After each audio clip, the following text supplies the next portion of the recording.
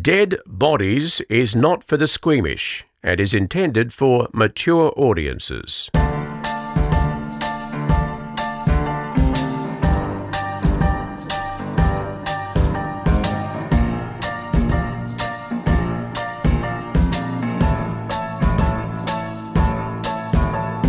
Here we are. Let's do it. I'm stirring my cup of tea with my pen because now it's... The pen didn't have a bottom on it, and Well, now no, it all the has. tea's gone inside it. Somehow, how did the tea get in there? It's sealed at the bottom. I'll have to drain it. Okay. Good. Okay, well, that's good. The only other thing that will happen regarding this cup of tea is that I'll have to squeeze the tea bag. Hot. Do you want to do it now? Yeah, I Okay. better. Just I'm get letting it out of the way. You know what? I don't understand people who stand there with a teaspoon and go and push the tea bag around. No, I take the tea bag out always before I drink it. Yeah, but do you let it... So I put it in, I put the milk in, and then I like to let it sit for a minute until a brown stain forms around the tea bag. Then I take it out so that the flavour gets in. I use 2 tea bags. Yeah, because you're in a hurry. You're so impatient. Yeah. I always use 2 yeah. tea bags. I don't have time. Why don't you just buy the strong tea? I don't know. Because I don't know. There, done. Okay. Paper towels. Quick tea. story. Right, yes. Just regarding tea. So I had to bring back this thing from London called a TVU, and it's pretty much a TV satellite truck in a box that's kind of the size of maybe 2 shoe boxes stacked up on each other. That's annoying. It's so annoying. I can't describe to you how annoying it is. Yeah. And there wasn't any other way I could get out of it. I had to bring it back. I had to be the fucker that brought it back. Anyway, so when you bring back professional goods, which is what it is, you have to have this document, and you have to present the item and the document when you come through customs, right? And this was me. Okay. F that, I'm just going to go straight through customs. I ain't declaring this. I don't give a shit, blah, blah, blah, blah. And then a cameraman told me, no, you have to declare it because it's worth $20,000 and the company puts up $10,000 and you only get that 10 grand back when you present it, when you come back. Like, you have to get it stamped. Right, okay. Right? And so I didn't know how it was all working, and I didn't know what was going to happen. I didn't want to have to pull it out. So I just decided I was going to create a scene at customs so that they just thought I was so crazy. Yes. They would just let me through, right? So then because I was annoyed that I had to present stuff at customs, right? But I also had tea in my bag, and I was like, oh, fuck, now I'm going to have to declare the tea. It wasn't dodgy tea. It was legitimate Lipton tea. But you can get that here. So no, why did you can't, because they discontinued vanilla tea in Australia. It's the no. vanilla. Yeah, let me tell you. And you can't get it anywhere else No. except London. T2 Melbourne breakfast. Yeah, I have that. Oh, it's the best. Don't try to tell me about They've vanilla got it in tea. Coles now. I know. It's my special. That's my 3 o'clock Melbourne tea. breakfast is my favourite tea. You're kidding. That is my It's favourite. my favourite. What? I have it. Did we just in become bulk. best friends? Yeah. Oh, my God. Yay. But what got me onto Melbourne breakfast was the original Lipton vanilla tea. Oh, I'd and then never they heard of that. discontinued it, madly searching for something. And then I found Melbourne breakfast, which I love. It's expensive. It is expensive. I didn't look at the price the first time I bought it. I just was so excited it was Correct. there in It's the supermarket. amazing. But it's like $14 a So then box. I saw this Lipton tea in England. So I was like, I'm going to have to declare this now. And I wasn't going to declare it. It's Lipton tea. There's no bugs in it. It's not ruining crops. Was it sealed package? Yeah. Okay. But then I've got to declare the frickin' work thing. So I have to declare the tea as well. Yeah. Because I didn't want to end up on our own. I didn't want to end up on Border Force. Shit, I love Border Force. Yeah. I watch that show 24/7. Like, I look it up on Foxtel and I watched it last night. We pause it and go, guilty or not guilty? Yeah. I love Yep. it. Smuggling, not smuggling. So I'm in customs, right? And there's an Asian man there. He's got just food in his suitcase. Like, I can see them pulling out all sorts of food. There's another man there. No clothes, just food in his. And is he I'm naked? No, just in his suitcase. Like, Oh, I don't know. right. They've only come with the clothes on their backs. Their entire suitcases are filled with shit you're not allowed to bring into this country. And there's me with this electrical box. Yes. And I'm like this. I don't know what it is. I've just got this form. I've just got to get it signed. I actually don't give a shit if you keep it. You can keep it. I'll get someone from work to come and get it. I don't care. You can do it. And they're like, oh, we're going to have to count all the cords and we need to pull it apart. And I was like, oh, well, you want me to tell you something even more terrifying? I didn't pack this. How's that for your customs situation? I didn't pack this bag. I don't even know how it opens. I think, do you know what it is? It's a satellite truck in a box. Satellite truck in a box. That's me losing it after this 23-hour flight, and I'm getting sick. Down with I'm getting sick. I'm on all sort of Yeah. pseudoephedrine stuff, and I'm like, I don't care. Blah, blah, blah. And they're like, okay, well, your name's not on this document. It's meant to be on this document. I'm like, I know, because I didn't bring it out of the country, but I'm bringing it back. Like, I'm being treated like a drug smuggler. Anyway, so then all this stuff, and it's taking me forever, and I know Nico's out there bloody waiting for me, and Oh, anyway. did he come and pick you up? yes, he did, the sweet man. Can you hurry up and marry him? I know. Hurry up. He's so good to me. I can't even tell Wow. you how good to me he is. And then they literally got to the point where they were like, mate, just let her go. Like, just let her go. And then Good. they were like, do you have a business card? Because I think I had no makeup on. I looked horrific. And they're like, is she on TV? And I'm like, yeah, here's my bloody business card. Like, ugh. And then they go, oh, you've ticked something about, like, after all this, you've ticked something about tea here. And I was like, don't you fucking, I'm not pulling apart the other suitcase to show you the Lipton tea. And I go, it's Lipton. It's in sealed. And they were like, you can go. Just go through. Yeah. Yeah. It's I hard was to a know. maniac. I know. Yeah. No. I was a real maniac about it. What if they were secretly filming and you were on Border Force Could have been anyway? on. Yeah, I know. Celebrity knockdown at airport. Meanwhile, old mate's over there pulling out sausages and entire lambs out of his I thing. never understand. They bring in things like potatoes. I'm thinking, we have potatoes here. He was pulling Why out are you doing meat, that? like full-on We meat have out of meat his here. bag. I don't know. Stop it. And like they were just like meat and sausages and all this stuff. And I was like, here I am having to declare my tea, and you've got 5 cows in your bag. Well, I'll just give you one more airport thing before we get on to the actual Do. topic of the dead body thing. We were sitting waiting to board an international flight. So we'd gone through all the customs and everything and waiting to fly to America. This is me and Bonnie. Yeah. We look across and there's a lady there Yep. with a takeaway container with hard-boiled eggs in Yeah, it. perfect. And she was feeding them to her family. Please get on the flight and fart them all But how out did while they- we're all breathing Yeah. the same recycled air. And You absolute you're going asshole. to be bound up the whole flight. I don't Yep. want to sit near you. You're going to be Yep. constipated and have a stomach ache. Yep. And how I'm did telling she you, get them through customs and everything? People lose their mind. One last plane story. Okay. I'm traveling on my own, right? So I'm on my own. It's not like I'm traveling with someone that I have to sit next to, blah, blah, blah, blah. I can see before we're taking off, there's a bit of a commotion because there's this family of 4, so mum, dad, 2 quite young kids, and they've been separated. Like they're not all in a row of 4. So mum is with the 2 younger kids who are like under 5, and they're, staring down the barrel of a 13-hour flight, and they just need the one seat. And I see the air hostess go up to the woman who's in that seat and say, oh, I'm so sorry, just wondering, like there's a family who's been separated. Would you mind moving your seat? And she says, no. And I was like, oh, shit, you did not just say no. You did not just say no. Yeah. She was like, no. Oh. Her defiance was like, I was like, oh, you really just said no. And then the air hostess was like, and you can tell what the air hostess is thinking. She's like, F you. Like, she was like, Yeah. no worries. I'll just see what else I can do. So she comes past my chair and I tapped her, and she was like, she looked at me like, don't you ask me for a drink right now because I've got shit on my plate.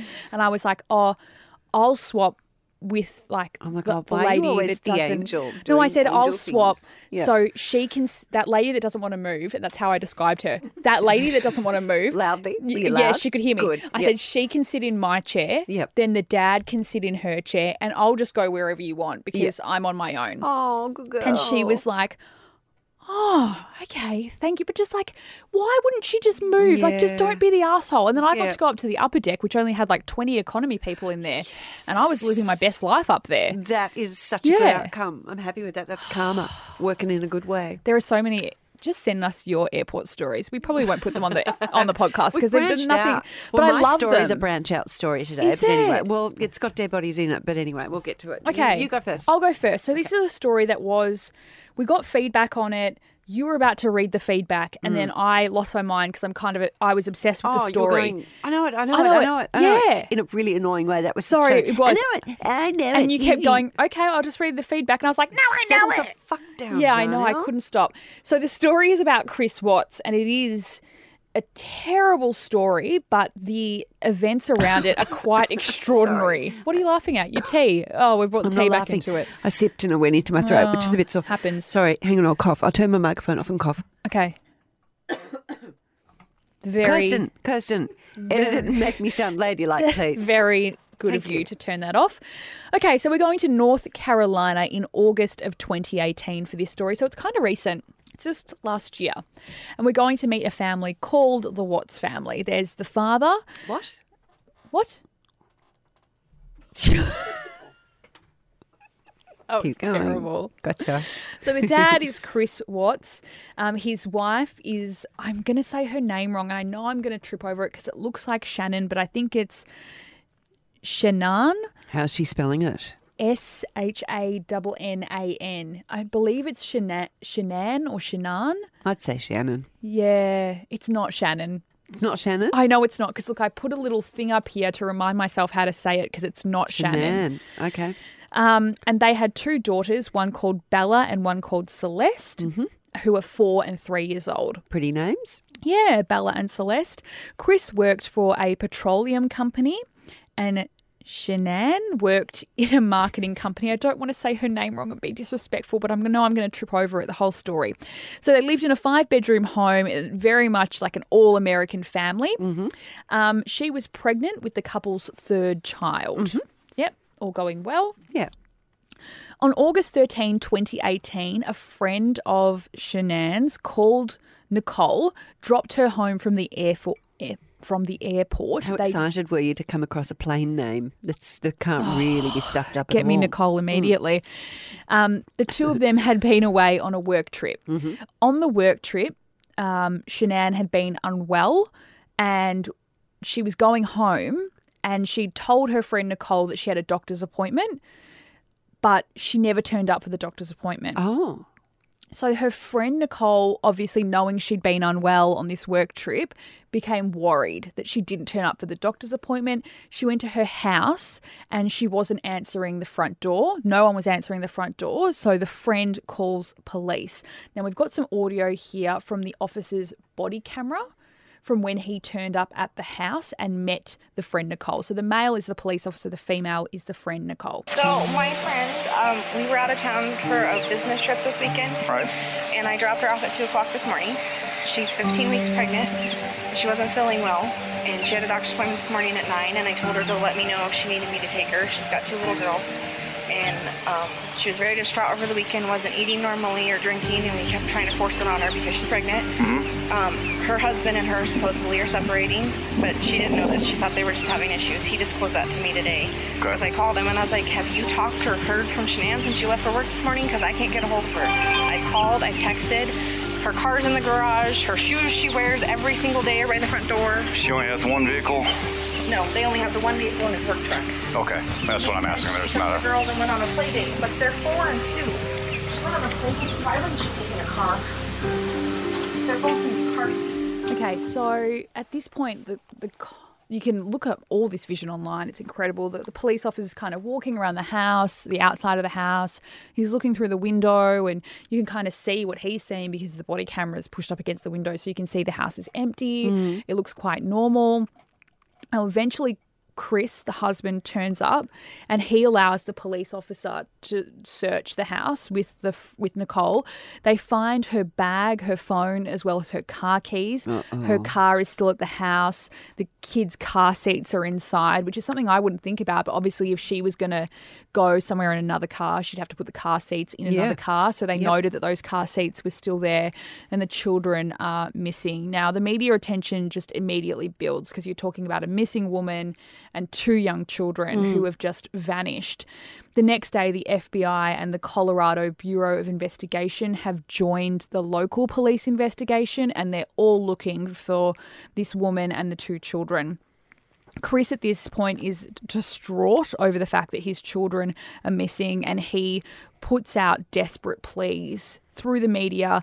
And you heard they had a bit of marital problems, and, you know, he's disclosed to this friend that they're going to separate.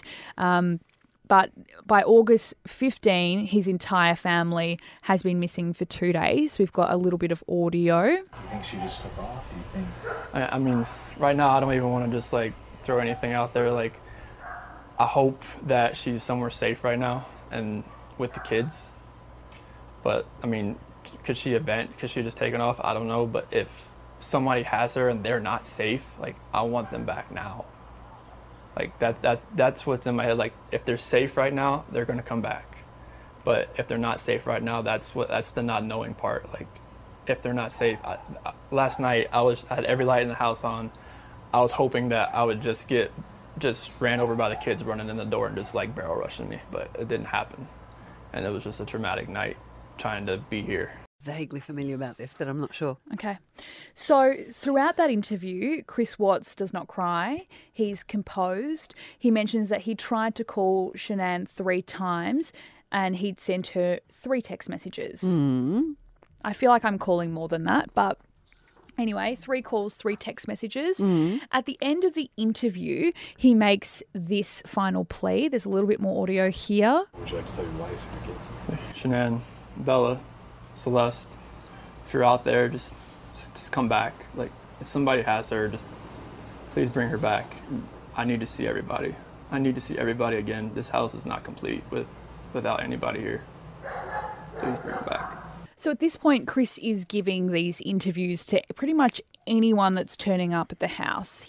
I don't find that unusual, though. Like, No. If it was someone missing in my family, I would be wanting every media outlet Yeah, to cover absolutely. it and talk And about it's it. interesting because I just did an interview with a student journalist the other day, and she was saying, you know, what's the hardest part of your job? And I was saying the hardest part, without a doubt, is rolling up on someone's doorstep when they're in a situation like this and asking if they want to talk. And it's what we get the most hate for, because people go, oh, you're harassing them, blah, blah, blah, Yeah. when they don't want to talk. Yeah. But then you never know if they want to talk. Yes. Yeah. So the only way you know is if you knock, which can often be the most awful thing to do, but Did you see? you never know. Sorry, there was a crime scene, a local crime scene just recently. I can't think what it was.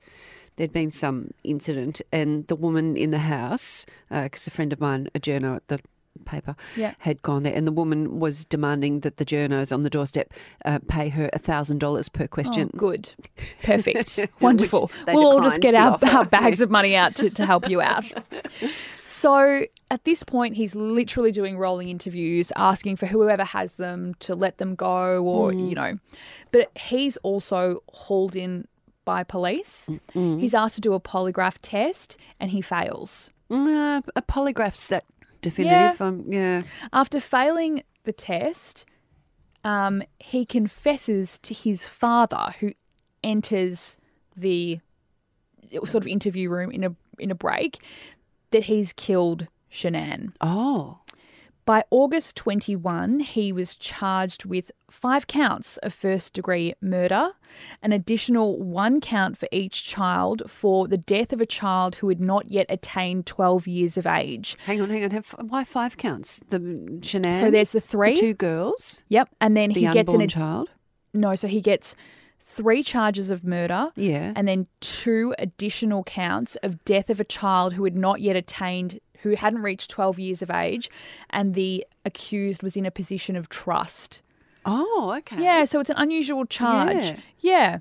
And then they're sort of questioning the unlawful termination of a pregnancy because she was pregnant with their third child.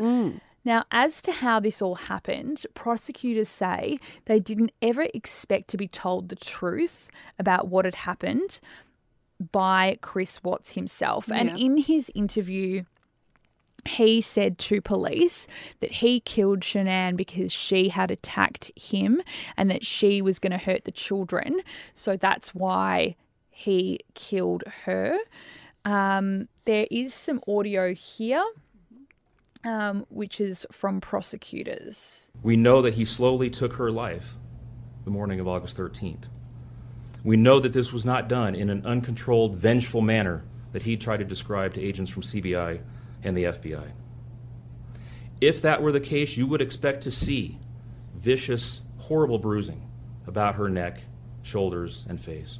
You would expect to see the hyoid bone in her neck broken. You would expect to see some kind of defensive wounds on his body as she struggled and fought for her own life. None of those are present. The only injuries that were on Shanann's body were one set of finger or bruising, what appeared to be fingernail or finger mark bruising to the right side of her neck. We know that our experts will tell us that it takes 2 to 4 minutes to strangle someone to death manually with their own hands. The horror that she felt as the man that she loved wrapped his hands around her throat and choked the life out of her must have been unimaginable. Even worse, what must Bella, age 4, and Celeste, age 3, must have experienced or thought as their father, the one man on this planet who was supposed to nurture and protect them, was snuffing out their lives. They both died from smothering. Let me say that again.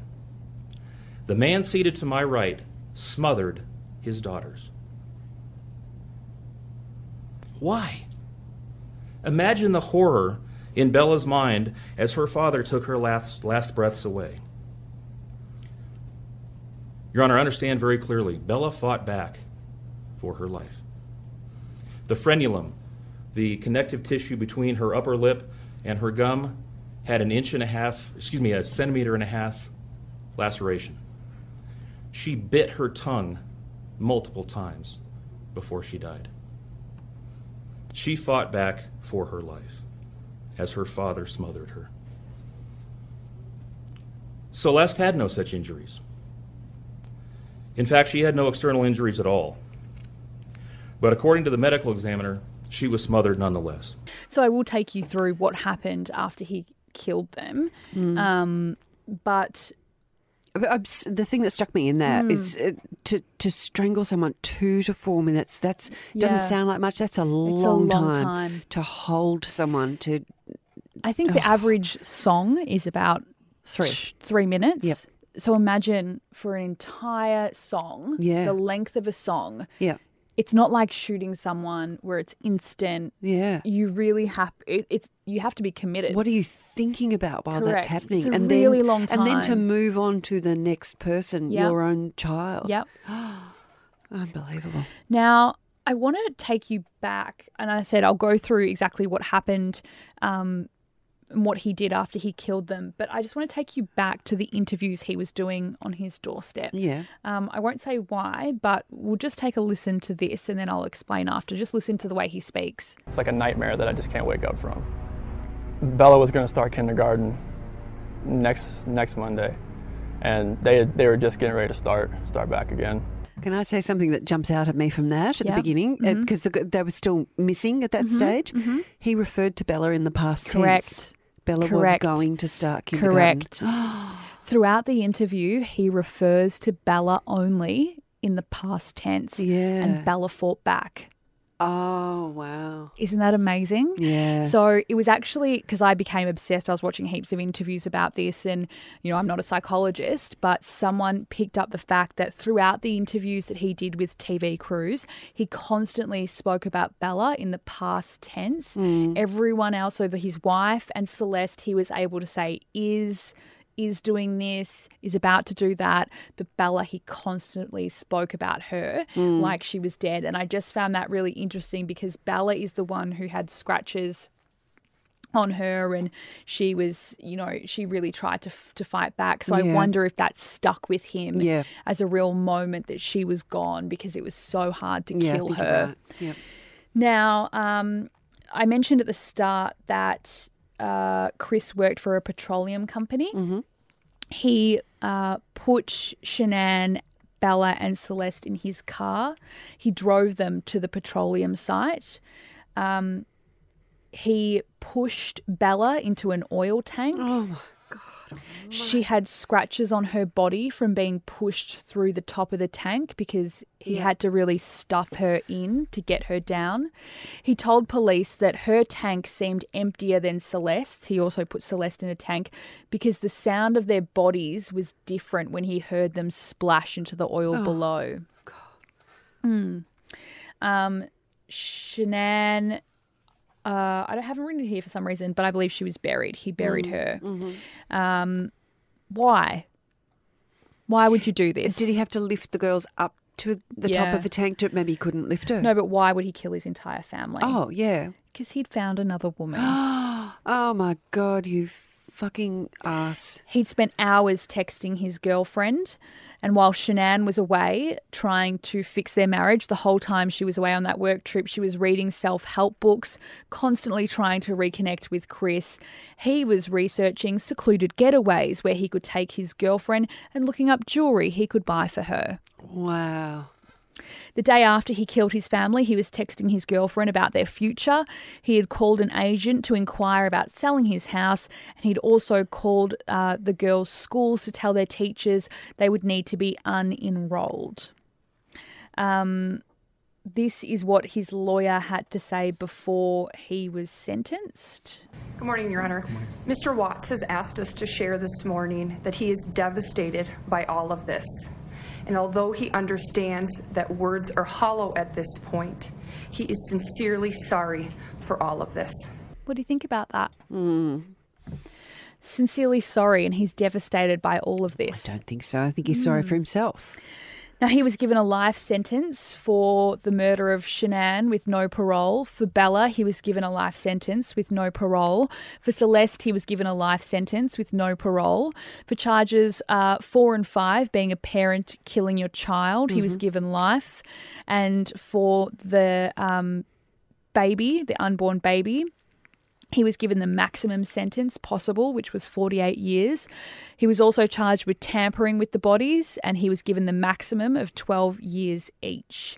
Now, there is so much audio in this story. It's unbelievable. And I think you said it quite well. It's because it's happened last year and there's body cams and all this sort of stuff. And we often, I guess when we finish stories, give our last kind of word on the story. But for this story, I wanted to leave you with this little bit of audio, which is the last word of the story, which comes from Shanann herself. No matter how hard life gets, no matter how low you feel, know that deep down, like in your heart, that there's a purpose, there's a reason for everything.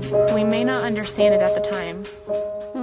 So they're sort of audio diaries that she had recorded and things that she'd recorded before she died. And I just thought we never hear from people that we talk about that have died. Yeah. And it's just to hear her voice. She was such a hopeful person, and she had hope for her marriage, and she was trying to fix things, and she was a religious woman.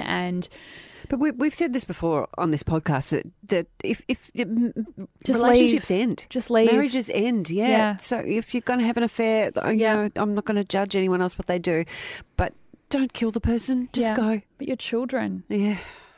Incredible. It's little girls. Is it a sociopath?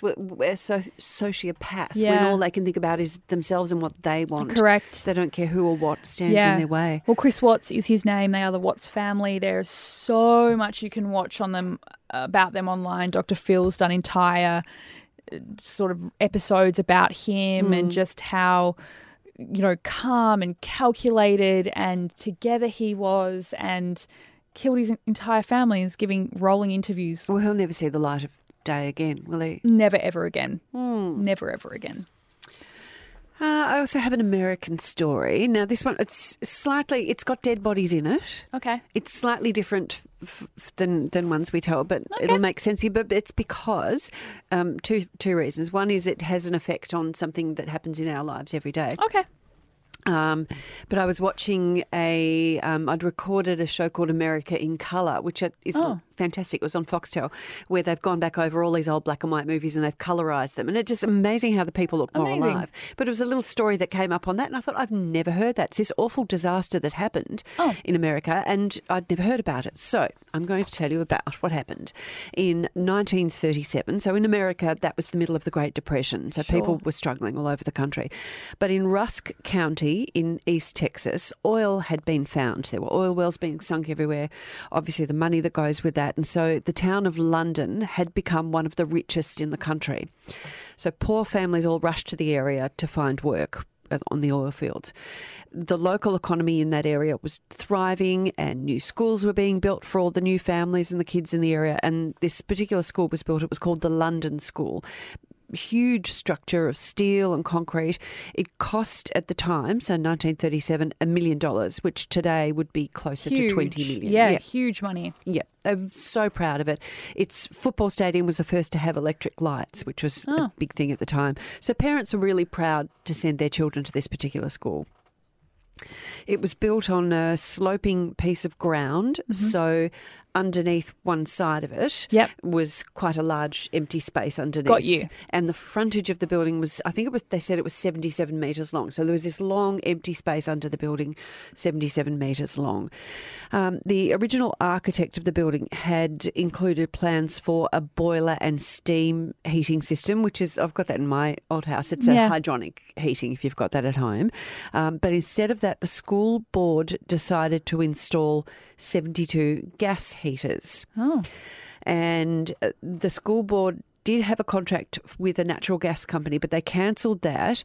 And what they did was they had plumbers install a tap line into Parade Gasoline Company's residue gas line to save money. Now, what that was, a lot of people were doing it at the time, was because when they extracted oil, the natural gas is a byproduct of that. And at the time, they weren't harnessing it and selling it. It was just flared off. Yeah. And so there was no value to them to the natural gas, and so people were tapping into these lines and using the gas. The problem with that being that its quality would fluctuate throughout the day. Even within an hour, it could be different. And untreated natural gas has no smell or colour. No, correct. So you can't tell if there's a leak. Yeah.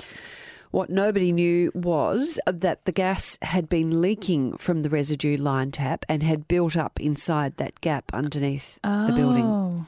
Some of the kids had been complaining of headaches, but no one had really paid much attention to it. So on March the 18th, 1937, it was a Thursday, in the afternoon they had let grades 1 to 4, so the littlies had gone home early. Sure.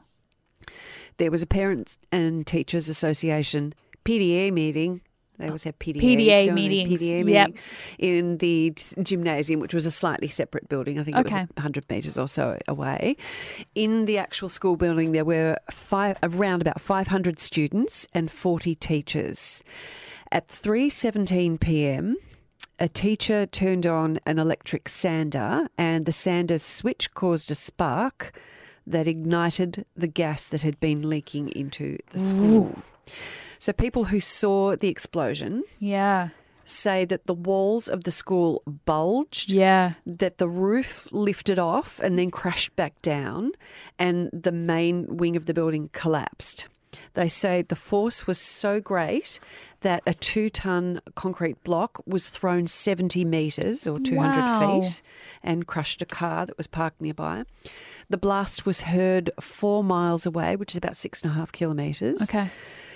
So parents from the PTA meeting and residents nearby, they all ran in, started digging through the rubble with their bare hands. The workers all raced in from the oil fields. I think they said there was a couple of thousand of them eventually came in from the oil fields.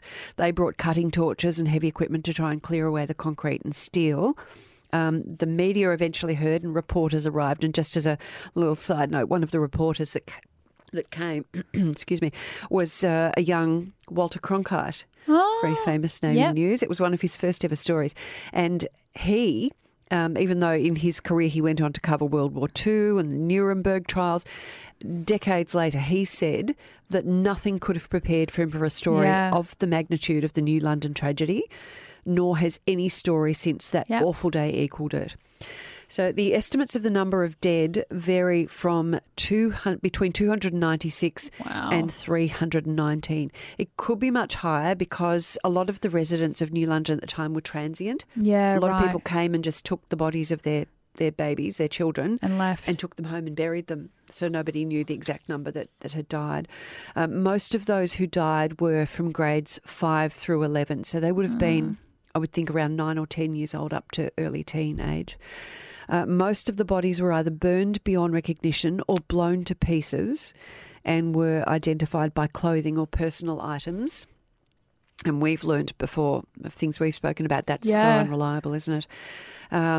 So they had to convert a lot of buildings in the neighbouring communities to first aid tents and morgues, an enormous number of bodies. One student who survived said that in the morgue they saw fathers fight over dead children like dogs over a bone, yelling, "That's mine, no, mine." I saw children who looked like roadkill. You couldn't tell if it was a boy, girl or what. So they brought fingerprinting experts in to help with the IDs, and there'd been something called the Texas Centennial Exposition in close by the previous summer, and a lot of people had their fingerprints done just as a fun thing. to do. I was literally about to say, how would you ID children off fingerprints? Yeah, because they'd all it must have been a stand saying this is how we do it. So that was back in 1937. In 2017, on the 70th anniversary of the explosion, TexasMonthly.com, it's an extraordinary article. They tracked down a number of the survivors and asked them to share their memories of the day. So I just wanted to share a few of them. And just stop me if it goes on too long. I started reading them. I couldn't stop. Reba Mosley said that she and her friends had been complaining that morning that their eyes were stinging, but nobody paid any attention. W.G. Bud Watson, he was doing some welding in the room where the teacher was using the sander that sparked the thing. He said all he remembered was picking himself up outside the building. I don't remember flying out the window, but the building was still coming down. William Follis was sitting at the back of his class and his teacher had called him up to the front of the class. He must have done something wrong and he was arguing, and he started walking towards her, and in his words he said, "A blast came across straight horizontal. All these steel lockers that had been embedded in the wall blew kids out of their seats and fell on top of us." Margaret Nichols had a headache and she'd gone out to her uncle's car to lie down in the back seat. She was asleep when a boulder came through the front windshield. Whoa. Nathan Durham was in the library reading Moby Dick when a concrete girder came crashing down. Reading Moby Dick. I know. It was just all those little things. I thought it was a school. Being a school. He thankfully survived. Billy Matthews had been shielded by a desk, but it was covered with concrete boulders, and she said a boy was screaming, "My leg's cut off." Maxine Lawson says all the people in the front of her room were killed. The girl reading the book report, the teacher, she said, "I guess the wall fell on top of them." Dorothy Box was yelling to her friend Pearl, who'd been standing to her left. You don't get many Pearls these days, do you? But Pearl didn't answer. She said, "I didn't know at the time she had cement dust in her mouth." So by the sounds of it, a lot of the kids had so much dust and cement that their hair had turned white from it. Amos S. Etheridge said his brother jumped out a second-story window. A girl had got caught in some glass and died, so he was careful not to touch the glass. Martha Peggy Melton says she thought they had been bombed by Hitler. That's 37. Of course, the time. She saw children jumping out the windows. One was hanging there and bleeding to death. They all must have thought it was a bomb at the time. Yeah. Because you wouldn't go towards it or look at it and think, oh, that's the gas. A lot of them talked about not realising what was going on and then just the silence. Yeah. And even in the rescue hours, people didn't speak, just this quiet, and then just looking and trying to make sense of, and nothing looked right because, a little redheaded kid had white hair. Correct. Yeah. Marion Steen, here we are, remember seeing a redheaded girl whose hair had turned the colour of cement. She was lying outside. The people I saw were dead. I was walking around and realised I still had a pencil in my hand, and I remember thinking, what am I doing with my pencil? Lucy Wells said when she got out, she saw a body in a black suit, a teacher. He looked like a big doll that someone had dropped on the floor and was asleep. Then my brain began to work a little. I could see the building was gone. I knew that the body in front of me was dead, but it was all like a dream. Betty McBride said that when she came out of the building, she saw a playmate's body almost covered in concrete with a popsicle still in her mouth. Oh. I went around a car that was upside down with the wheels spinning wildly. It's like in a movie they do that and you think, oh, yeah, right, as Extra effect. Yeah, when I got to the front of what had been the school building, I saw a man crying and holding a little girl's body. I saw what looked like the child's brain, which had fallen out the back of her head. H.G. White said, once I got out, I walked over to a water fountain to wash off a cut above my left ear. An older boy walked up with deep cuts on his face. A teacher threw some water on him and he fell down and expired right there. Oh. Incredible, isn't it? Max Hollyman. I went down the stairway to where my sister's room would have been. Imagine that, trying to find your brother or sister. Oh, excruciating. And there was a child who was breathing his last breath in the stairwell. Nathan Durham said, I worked my way over to the study hall and kids were streaming out down the stairs. Out the window I could see a good friend rolling over and over on the ground. Charles Dial remembers the oilfield workers picking up the dead children and lining them up against a fence. Ambulances and cars began picking them up and taking them to hospitals and the temporary morgues. William Follis started helping the rescue workers dig kids out. There were 3 little girls he saw wedged together. They had mortar dust caked in their eyes and their noses and their mouths, and he knew them. One looked up and said, "Save me." 30 or 40 men were trying to dig them out completely. He says, I watched them die. Later on outside, I spotted one of my best friends who was still alive, but it looked like someone had split his brains open with a hatchet. Everyone was working just like they were in a daze. Nobody said anything. Molly Ward got home on the bus and there were about 8 mothers at the bus stop. They started screaming, "Have you seen Geneva? Have you seen Brenda?" My mother came out and started hugging and kissing me. She carried me into the house because the mothers kept screaming. 6 of them had lost their children. Frank Van Assen said, my throat was so dry from the dust. I tried to get across the street to a lunch place where I thought I could get a drink, but the ambulances and cars were racing across so fast I couldn't get there. I sat down beside a car and leaned against a tyre and watched the bakery and cattle trucks unload so they could help carry children to hospitals and morgues. It seemed like I sat there for an eternity. My dad had been looking for me in the room where I had a class, and I found a girl, his dad found a girl with a foot hanging off who was wearing a dress that was similar to mine, but he noticed that she had on patent leather shoes and he knew mine were lace-ups. Finally, someone told him where I was waiting. He said that every step he took toward me seemed like I was taking 2 away from him. Oh. You can imagine that, can't you? Yeah. Like he'd see her, but he just couldn't get to her fast enough. It's like the equivalent of a school shooting, isn't it? Like you send your children to school and you think they're going to be okay. And then you hear this and you're looking at every child just going, is it my child coming out? Is it my child? It's one of the most, one of the things that you have to do, and you always see mothers on the first day of school weeping, and because you are handing your child over to someone that you don't really know, a precious in this life. place that you don't really know. Yeah. That first day of school is really hard. Yeah. You're trusting them. Shall I do some more? Sure. You can edit that. There's lots of them, but just stop me. Just like give me a signal if it's like too many.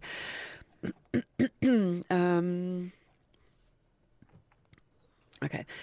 Max Hollyman said, my dad had found my sister. She was dead. He recognised her because the dress she was wearing and the socks she had on were material he had picked out for her 12th birthday, which she'd just had. Opal Hamill says a teacher laid her dead brother at her feet. He was 17. She says he was a beautiful boy. He was captain of the football team, co-captain of the basketball team. She sat down beside him. All he had was a little round hole in his forehead, like maybe a point of a nail had hit him. He always carried a handkerchief in his pocket, so I took it out and wiped the mortar dust off his face. I sat there too shocked to cry. Marjorie Kinney says there was one area by the fence for the dead and another for the injured. My friend's daddy picked her up and laid her with the ones who were dead, but she was only unconscious. I don't know how she got up. Lois Johnson's dad was helping with the rescue effort, and one of the neighbours told him that she was dead. She says that when he came home and saw me, he nearly dropped dead himself. He said he wasn't surprised at all to hear I was dead, but more shocked to find out that I wasn't. H.G. White said most of the rubble was moved with bare hands, not machinery. A guy came by with a truckload of peach baskets, and the workers formed a line and passed the baskets filled with body parts and cement chunks. Nathan Durham said, my dad and I helped our neighbour put his injured daughter, Irma Hodges, in our car, and then we took off for the Henderson Hospital. Irma had been blown out with the main debris. I could tell her hip was broken because her legs were crooked, and she was unconscious, but she was breathing. She died in her father's lap on the rear seat of my dad's car. At a funeral home, the fire truck pulled up, loaded up with the bodies of kids. Some men took the children off and began stacking them along the hall. One girl said sometime in the night a worker found a blackboard that had been on the wall and it read, "Oil and natural gas are East Texas's greatest mineral blessing," which they've kept. They've actually set up a museum, the London Museum, they call it there. So messages started to get out. As I said, the media heard Franklin D. Roosevelt, who was the president at the time. He issued a statement asking for the Red Cross and government agencies to help. Adolf Hitler sent a telegram paying his respects, which they still have on display in that London Museum. One young guy, Bud Watson, he had been misidentified as one of the dead. And he said that night they were calling out his name on the radio, saying he was in the morgue, which he wasn't at the time. His nose and face were caved in, he said. Catherine Owen had her torn lip sewed up by a doctor, but she said, and these were her words because it was an unusual expression, she said, "We didn't realise at the time that I'd been wampa-jawed so badly on the inside that I'd never be able to have children." So the force of the explosion must have done, but they didn't know. Her insides. One guy said he was in a room with several children they were treating. They had to make room for an unconscious boy who had jumped out of a window and suffered a broken neck. In the early part of the next morning, he died. One young guy said that he found his best buddy. His head was flat as a newspaper. That's when I lost it and I went home. Reba Mosley said, "I knew what my sister had worn that day, a pretty red blouse, one I made in home economics class. In fact, I was upset Thursday morning when she came out of her bedroom wearing it. I said to her, 'You knew I worked on that and I was waiting to wear it this weekend.' I didn't talk to her on the bus. That Thursday night, about dark, we started looking for her, driving through the cold and misting rain to the surrounding towns within a 12-mile radius. We were looking for that red blouse." It was the best way to remember who she was. One girl's father identified her sister's body. Her head was gone except for a few teeth up front, but she had been in PE and her tennis shoes had her name on them, and that's how he identified her. About a month later, my daddy had a nervous breakdown. They used to call it that, didn't they? Yeah. PTSD these days. Looking at those mangled children just got the best of him. So, as an upshot of this, within 2 weeks of the explosion, children and teachers returned to the school. They finished the school year in portables. They had no gas. Obviously, the line had been cut off. Freezing cold, it was snowing, and nobody spoke of the disaster. They say that these days, if something happens, they send in psychologists, but they just didn't have that at the time. The prom went ahead. It was very sad. They said nobody danced because too many people had broken legs. They went ahead with graduation. Some students arrived in ambulances on stretchers. About 100 were supposed to graduate. They only had about 50 of them there. A new school was built. It was completed a couple of years later, directly behind the destroyed building. A lawsuit was brought against the school district and the Parade Gasoline Company, but the court ruled that neither could be held responsible. It was determined that the connection to the residue gas line was faulty. But here's the upshot of it, which affects us today in our everyday lives. A law was introduced that thiols, THIOLS, and then they've got in brackets mercaptans, whatever that is, be added to natural gas. So the strong smell that we smell, that rotten egg smell, that makes leaks quickly detectable because I know we can smell them. And I do that sometimes. I go, I can smell gas. Yeah, it's a distinctive smell, isn't it? So they add that into natural gas. Right. And that then spread worldwide after this particular disaster. So if you do ever go and visit that area again, there's a large granite cenotaph on the median of the Texas State Highway 42, just across from the school site. That was put up in 1939 and that commemorates the disaster. There's a number of documentaries and books and things that have been written about it. But I had never heard of it. No. Such an enormous loss of life and something that, I don't know. I mean, that's one of the worst disasters in American history. And it's so interesting what people do in that moment. It struck me when you said, people were moving a lot of the debris with their hands, like they just ran towards it and started helping. Like there was Awful. Now, I think for feedback, we should make Kirsten. Yes, this is the part of the show where it's like when you make celebrities read their tweets about them. But it's Kirsten reading feedback about herself. It makes me so uncomfortable. Oh, I love that you're so uncomfortable. I love it. I just I hate the sound of my own voice, and I'm particularly husky today. Because No. I had birthday drinks on the weekend. Yes. Just to be, happy birthday for Happy the weekend, birthday, Kirsten. Kirst. Ugh. Go. All right, I have to check my levels because the last time I did this, I didn't do that. Oh. And it was devastating. I know. I can't multitask. Oh, it was the studio. Yeah, no, in the episode where Kirsten did it with me, because you sounded tiny in the background, but it was because it's the stupid microphone. Do you want to come and use my mic? Maybe. Yep. Okay. We'll swap for a minute. Okay. Come along. What I like about this part is I don't have to wear headphones, so I just won't listen to myself. Just read. Okay, fine. The levels are good. Thank you. Yeah. Some feedback on me for episode 62, which is our 2 episodes ago. Yes. It's from Sabrina, Basma and Sabrina, my favourite people.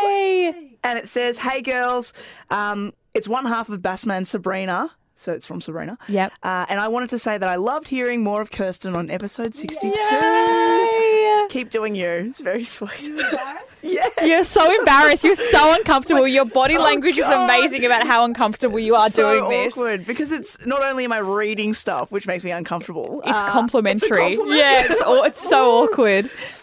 This one's from Anthony. It says, "Hey gals, I've been a listener since my good friend Kirsten posted on Anthony. Do I know this guy? I know him. I know. It's sorry because his name is Tony, so it's weird that he said from Anthony. It's Tony. I've been a listener since my good friend Kirsten posted on her Instagram that she was producing a new podcast, and as much as some people choose not to believe, I binged about 5 episodes in a row. I'm currently... They do. He does. They do. Tony does. They do.